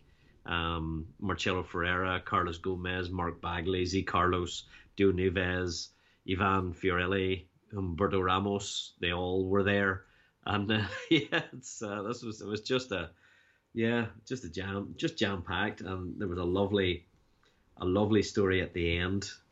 I mean, really, what Nick Spencer did was he left us Spider-Man fans, but just he cut out some things, he retconned some things that we just hate. We all hated, and it's gone, and we're back in a nice status quo again. There was a lovely story about Peter and Ben Parker's history, and then we had which was great, the influence that Ben had not just in Peter but on other people. And then we had a story by Zeb Wells and Ivan Fiorelli called Janine, which is the beginning of the Spider-Man Beyond era. And I've read the first issue of Spider-Man Beyond, and it was class. Yeah, I mean, that's going to be my reintroduction to Spider-Man. I obviously was up and down on Spencer's run, but again, I think a lot of that comes from the fact that, Spidey is your guy. You'll always stick through the good and the bad, just like I will with Batman. Yeah.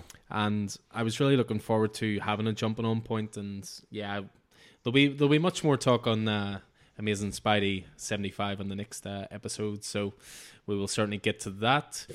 Next up for me is Robin number 6, written by Joshua Williamson, art by Gleb Melnikov. So again, this is going to be short and sweet. You know the drill by now. One of the best DC titles on the shelves, and for me, it's just getting started. With issue 6, the Death Battle tournament has begun in earnest, and Damian is sort of starting to learn some truths behind what drives the competition as well, but at what cost? I mean, it's quite the last page of this issue, which of course I will not spoil. Just get on this book if you're not already. I promised I wouldn't make it another pick of the week. I nearly did, but, decided to actually hold up to one for a change, but I recently made up a couple of packs in store of the first 6 issues, and the first volume trade paperback's been solicited as well, so no excuses. Get on to Robin. Can't say it any plainer than that. Yeah, that seems fair. Yeah, so from the world of Robin to the X world, what's up next? Yeah, so we've got Sword number 8. It's by Al Ewing. Here we are again, and Guy Villanova, and this is Al Ewing's love letter to Storm. So Storm, I guess, she was underutilized for a lot of the X-Men relaunch, save for Marauders. But since Giant Size X-Men, Storm has taken her place as the Queen of Mars and the Regent of the Soul System. She speaks for us all. Now that the mutants have taken over Mars and made it Arakoa. And in this issue, Al Ewing makes it clear that he understands that Storm is an absolute badass. The whole issue is, the whole concept of the issue is her fighting to keep her leadership of Mars, and it reminds you of some of the classic, the iconic Storm leadership battles. You know, her leadership for the original Marauders, her leadership for the X-Men versus Cyclops. She's just not to be messed with, and she, despite being a queen, she is always that that back alley pickpocket, who always has a blade and will just always has a way out, or a secret weapon. So this just really gives her this fantastic spotlight. And Ewing is really he's really building, the world of Arakko, which was the sister island for Krakoa, and all the people from the mutants, the Iraqi, have all colonized Mars now with giant-sized X-Men, and you're sort of looking at the politics of it and the practices and Storm's involvement in that. And it's great, and we really see how absolutely terrifying Storm's powers can be, and her regal nature. Not just, she was worshipped as a goddess on Earth. She was, she was the wife of the Black Panther and the queen of Wakanda, and now she is the queen of a planet and the representative of an entire solar system. So, yeah, very, very cool. As I say, a love letter to Storm and her legacy, and Al Ewing just doing some fantastic stuff again, not for the first time this week. So a couple of Marvel love letters in a row there from you. Yes, sir. Well, I'll continue with a little bit of love for some Marvel stuff. Next up for me was Thor 17. So continuing Donny Cates' run on this one. Different artist as opposed to regular artist Nick Klein. On this one, it's Michelle Bandini. And for this, it's a 3-part storyline called Revelations. And this comes to an end with this issue with family drama aplenty and some great action scenes as well. I mean, I do think it feels a tiny little bit like filler, a little bit like the 2-issue storyline between Cates' opening arc and Prey, but it certainly doesn't mean that it's not worth your time. It continues to be one of the most sort of vulnerable portrayals of Thor we've seen. He's continuing to doubt his worthiness, the crown weighs heavy, but again, the family dynamics here are really interesting and strained at this point, so it's definitely worth checking out before the Throg one shot in 18, which I'm really looking forward to. And then the next big storyline, which is God of Hammers, which begins in issue 19. I mean, you probably got a bit more out of this issue than I did, given the Thor family dynamics. Yeah, I really enjoyed it. I mean, you're familiar with the problems with Odin and Thor, and all of the stuff that his mother was doing, Freya was doing, and War of the Realms and such. His sister Angela came from Top Cow, actually. Mm-hmm. She was a character that was folded in from Top Angel Cow. A, was it? Yeah. So, and became Thor's sister. It's a bit of a family issue, and it looks like we're starting to move things forward and maybe get to the bottom of why Mjolnir no longer obeys Thor. But before that, bring on Throg. Still staying in the Marvel wheelhouse with one more, I believe. Are we? Yes, Darkhawk. Yes, absolutely. So the second issue of Darkhawk by Kyle Higgins and Juana Ramirez. I really enjoyed the first issue of this. The second issue was even better. So our new Darkhawk is Connor Young, a 17-year-old basketball star. He had his whole life ahead of him until he was diagnosed with multiple sclerosis. And now Connor struggles with what that means for his future, and it's probably therefore not the best time for him to have received this mysterious and powerful amulet that transforms him into an armored superhuman of some kind. Kicks off with Chris. He acted as Darkhawk in the last issue, but he's standing in front of his mirror and he's setting his hand to the mirror at his own height and realizing that whenever he transforms into Darkhawk, he's shorter. So we're coming to the understanding that the original Darkhawk host came to. I can't remember Chris. Can't remember what his name is. Where in actual fact, whenever he turns into Darkhawk, his mind is going into the consciousness of an android body, and that android body, his body has been transferred into an alternate dimension and swapped with that body. So it's a wee bit sort of macabre, but yeah, it's just Kyle Higgins, obviously on Radiant Black and a few other Ordinary Gods at the minute, but this most effectively, I think, reflects Radiant Black. There's a whole lot of cool stuff going in here, and it's just, I'm really enjoying this series. I mean, you're enjoying Radiant Black. You may not have the background with Darkhawk, who was a classic Marvel '90s hero, but you could pick up issue 1 and 2 of this and just really enjoy it. And there was a great cameo in this as well. At one stage, Chris and his buddy go to pick up trainers, a new set of trainers, and they get to the front of the line by just saying, "Hey, this is Connor Young. This is such and such basketball player. This, that, and the other." And there's two other individuals standing in the line, and one of them says, "See, seriously, that worked." And the other says, "Hey, Miles, maybe you should tell them who you are." Miles Morales just looks sideways at Genki. Miles does love a good set of trainers, doesn't he? Yeah, so that was it was just a lovely cameo that sort of, I guess, pulled this new Darkhawk into the actual Marvel universe. Nice. So Darkhawk number 2 there. So we're going to finish off the honorable mention section with a couple of indie titles and then go into the picks of the week. So first up is just from myself. This is a title called Gun Honey, number 1. This is written by Charles Ardai and art by Anghor Kang. This is the very definition of throwaway comics. It's as deep as a puddle, but very well told. Really interesting setup and some great art sums up Gun Honey. So for this one, it's normally what I would call an Andy title. And if you know what that means, you know what that means. Our main protagonist here is a character called Joanna Tan. She'll never pull the trigger, but she'll put a gun wherever any hitman needs it. She's always able to bypass all security and find her way into even the most impossible of scenarios. But the story picks up when a gun she smuggles leads to the escape of a dangerous criminal from prison. She's recruited by the government to essentially make up for her wrongs. With this one, the characters here, they're all really interesting, really well-rounded.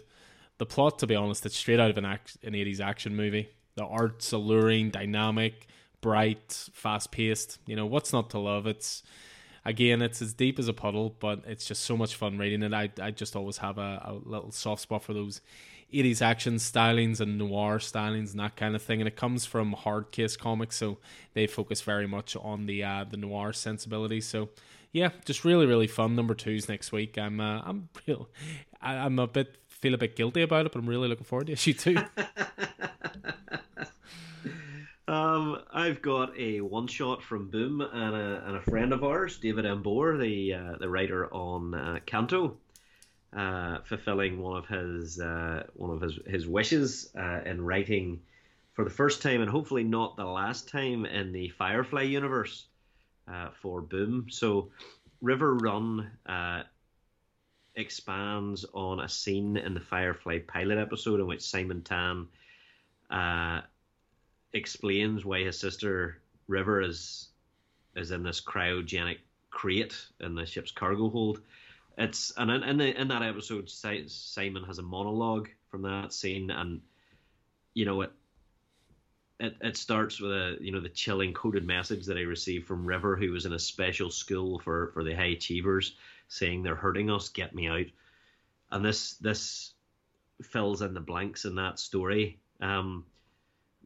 They maybe didn't need filling, but I'm really glad they were filled, those blanks, because it's a really good story. It's all about Simon's his parents being disillusioned as he throws away his career, worrying about his sister, and starts working with the underground and the dark elements of society that are completely the opposite of what he was raised on, stealing medicine to try and enlist people to do what he needs to do. And it's all sort of, I guess the lettering is all sort of scripted like a diary or a note or a letter. But yeah, it was, and David Boer's writing is phenomenal. And it fills that gap. It ends with Simon putting River in the cryogenic chamber, and that's sort of where Firefly starts. So this was great. I really enjoyed this, and I'd love to see David writing Firefly again in the future. I know it's one of his favorites, and certainly whenever I messaged him about it, there was some veiled suggestion that might not be the finish of it. Always good to hear. It's always better when these properties have people who love the characters or love the world or are so familiar with the world, then being able to do a good job with it. I mean, I'm not a Firefly guy. It's still one of those just holes in my geekdom knowledge. I've just never watched it, but I'm sure I will sort it at some point. I promise. Yeah. Put it on tape here and everything. So, yeah, that was Firefly River Run number 1. So that's the quick picks from the 29th of September. We'll go now with our picks of the week. And I'll go first here since you just so eloquently talked about Firefly. And this one surprised me as much as it's going to surprise you that this was my pick of the week. We have talked about some really great titles this week, but this issue made more of an impression on me than anything. And I'm still shocked that I'm actually even going to go with it. But my pick of the week from this week was Berserker number 5. So this is written by Matt Kindt and Keanu Reeves and art by Ron Garney. And Berserker is a strange creature of a title. You know, it was announced with loads of fanfare due to Keanu Reeves' involvement. It suffered from delays. It became Boom's biggest pre-order title of all time. And then what we had, certainly from the first arc, was something very straightforward, brutal, thinly plotted, and dare I even say it, a little bit dull. You know, I thought I'd continue with number 5 as it was the start of a new arc. You know, the world and characters have been established, so if they can't make it interesting from here, I may have had to jump off the title, which I know you already have, for example. But what they've actually pulled off here is easily the best issue so far, with a story that turns a past that is explored and a conspiracy setup that is really exciting for moving forward. So we're starting to learn more and more about Anut, you know, our immortal main character, and how they have managed relationships over the course of their long life. You know, watching people you care for around you growing old, and you have all this power, but there's absolutely nothing you can do to stop the winds of time. And simultaneously, you don't fully understand your own immortality either. You know, dare you even love if you know it will end in heartbreak? Is it even worth forming relationships? So also with some of the loves from his past being forbidden ones as well that are explained, there's also the pain of those wrong decisions and the wrong people finding out and bringing harm to you. You know, there's even a scene in it where his body is torn to pieces, but Anut is immortal, so he'll ultimately reform, albeit in really painful ways. You know, love can be painful, not just emotionally, but also physically. You know, all of this just brings, there's just this amazing depth brought to this title, you know, and depth brought to the character that has been sorely lacking for the first 4 issues. Add in some background shenanigans of forces moving against Anut, some ill-gotten intentions towards him, and I am right back on this book for the duration of the series. An extremely welcome surprise this was. And if you fancy jumping on Berserker, first trade's available now, and issue 5, as I say, is the start of a new story arc. You know, I think you might have to get back on this, Keith, given your love of immortality and the themes. You see, I don't know. I think what you're missing here is Highlander. I think that's what you're missing, because you're just after saying exactly what you said, and as you were saying, I could see you celebrating in the background about daring to love. All I was thinking about was Freddie Mercury's lyrics from the Kind of Magic album, which is the soundtrack for Highlander. In which Freddie Mercury says, "Who wants to live forever? Who dares to love forever?" You know what I mean? It's all been done. It's all been done. You know, so just watch. I mean, maybe that's why it rings more for me, because it's kind of like, you know, we've talked about it before. It's a bit of a strange comparison, maybe, but I've talked about how I can't watch Buffy now, because Buffy at its time was revolutionary. It was ahead of its time, but I've seen so many similar things done better since, that when I went back and watched a couple of episodes, I was like, oh, I've seen this before. So maybe because I haven't seen Highlander, this all just seems strange and wonderful to me, whereas you're just like, oh, this is so corny. I've seen this all before. It's so formulaic. But yeah, just out of nowhere, honestly, like, this is a series that's just been very blah for me so far, but this issue really turned it around for me. I thought it was fantastic. But yeah, I don't think you'll be tempted back. You'll just go and watch Highlander again. Yeah, it was all right. It's just not enough to keep me. It's not enough to keep me. You know, they've But from this, I would say you definitely need to watch Highlander, and you know, that's all I have to say about this. That's all I have to say about that. That's all I got to say about that. That's absolutely fair. Yeah, no worries. Well, that was my pick of the week anyway. That was Berserker number 5. So why don't you bring us on home then with your pick of the week for 29th of September? So yeah, for me it is Inferno number 1 by Jonathan Hickman and Valerio Schiti. Overall, this is a bittersweet issue as we push into Jonathan Hickman's premature finale to his Krakoan era X books. And that's not to say the Krakoan era is necessarily coming to an end. Hickman has successfully set up a new paradigm and a new status quo for the X books, but his role as head of X is coming to an end with Inferno.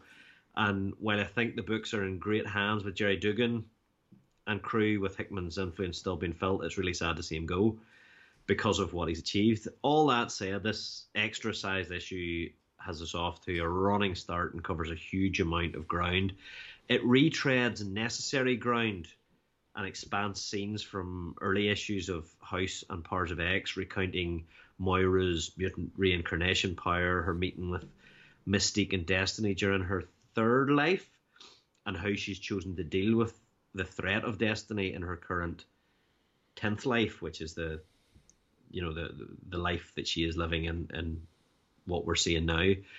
And she does that by ensuring that Charles and Eric don't resurrect Destiny, despite Destiny's lover Mystique protestations, and therein lies the secret and the conflict of the Inferno miniseries. The issue lays out Krakoa's continued attacks against the Orcus Forge, the anti-mutant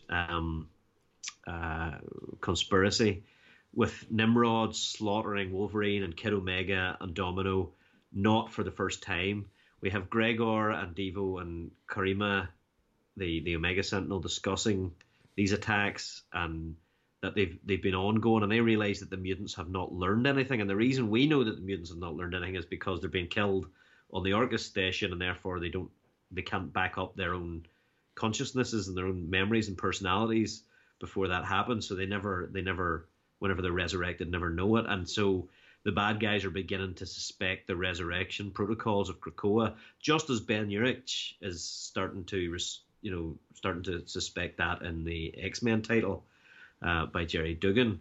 And from there, things get really crazy as readers are brought back to Moira's third life, where she gets attacked by Mystique and Destiny and burnt alive by Pyro.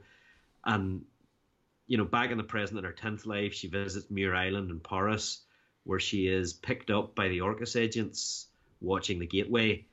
And then she goes back to Krakoa, to her no room, this area in Krakoa that even the island can't detect.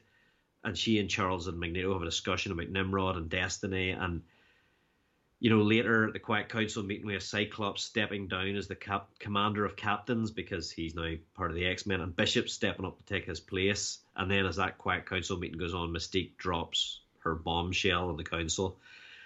While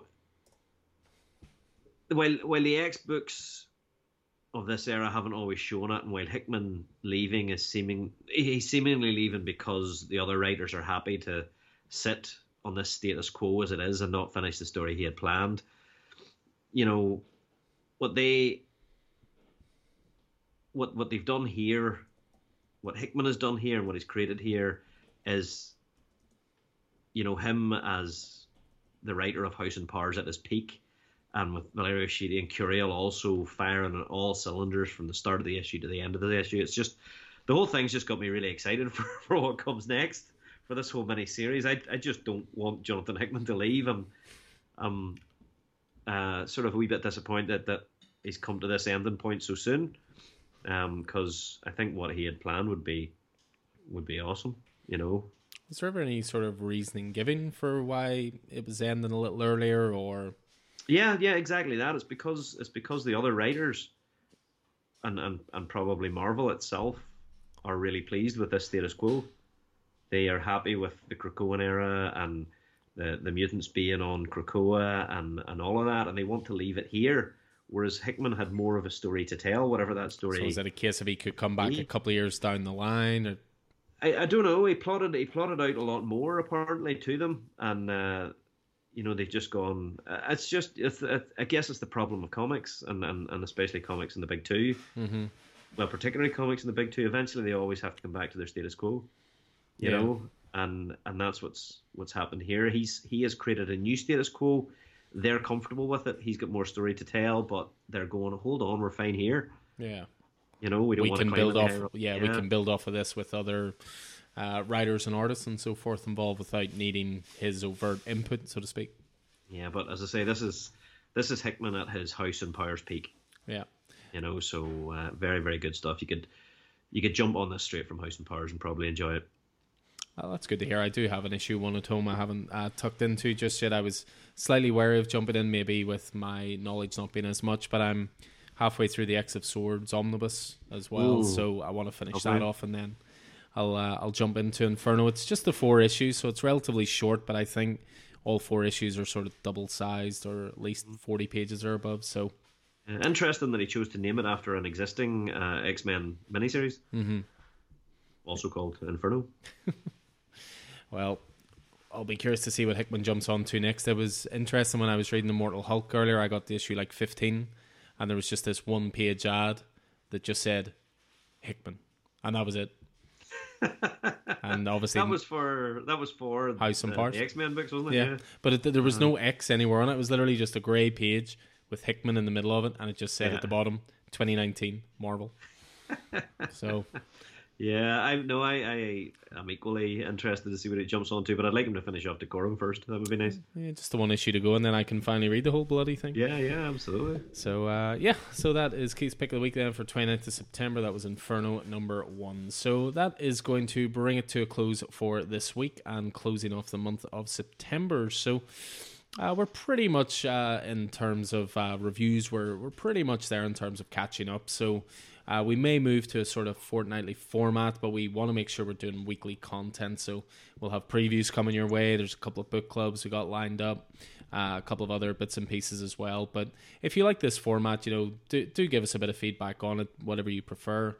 We're just slightly wary of doing a weekly one like this because it might just end up a little bit too short. But, we like to talk, so we like to do it maybe fortnightly instead. But as I say, that's going to close off September. We'll be back soon with releases from the 6th of October and 13th of October. And again, there'll be a wee previews pod coming soon your way as well. So I will leave you, good sir, to go and enjoy the rest of your Friday evening, and I will do so likewise.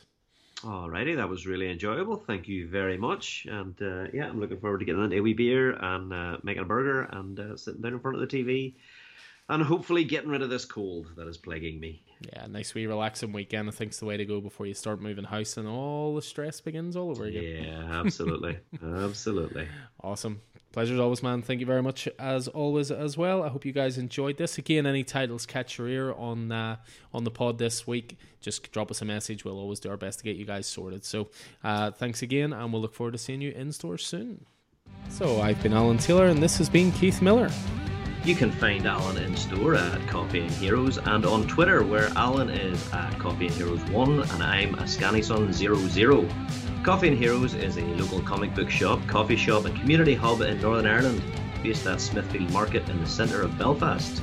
You can find Coffee and Heroes on Facebook, Twitter and Instagram, or email us at coffeeandheroes@hotmail.com. Make sure to check out our YouTube channel as well. The Coffee and Heroes podcast is available on Spotify, SoundCloud, Apple Podcasts and through all good podcast platforms. Please like and subscribe and leave a review so more people can find us. And until next time, happy reading and hope to see you in store.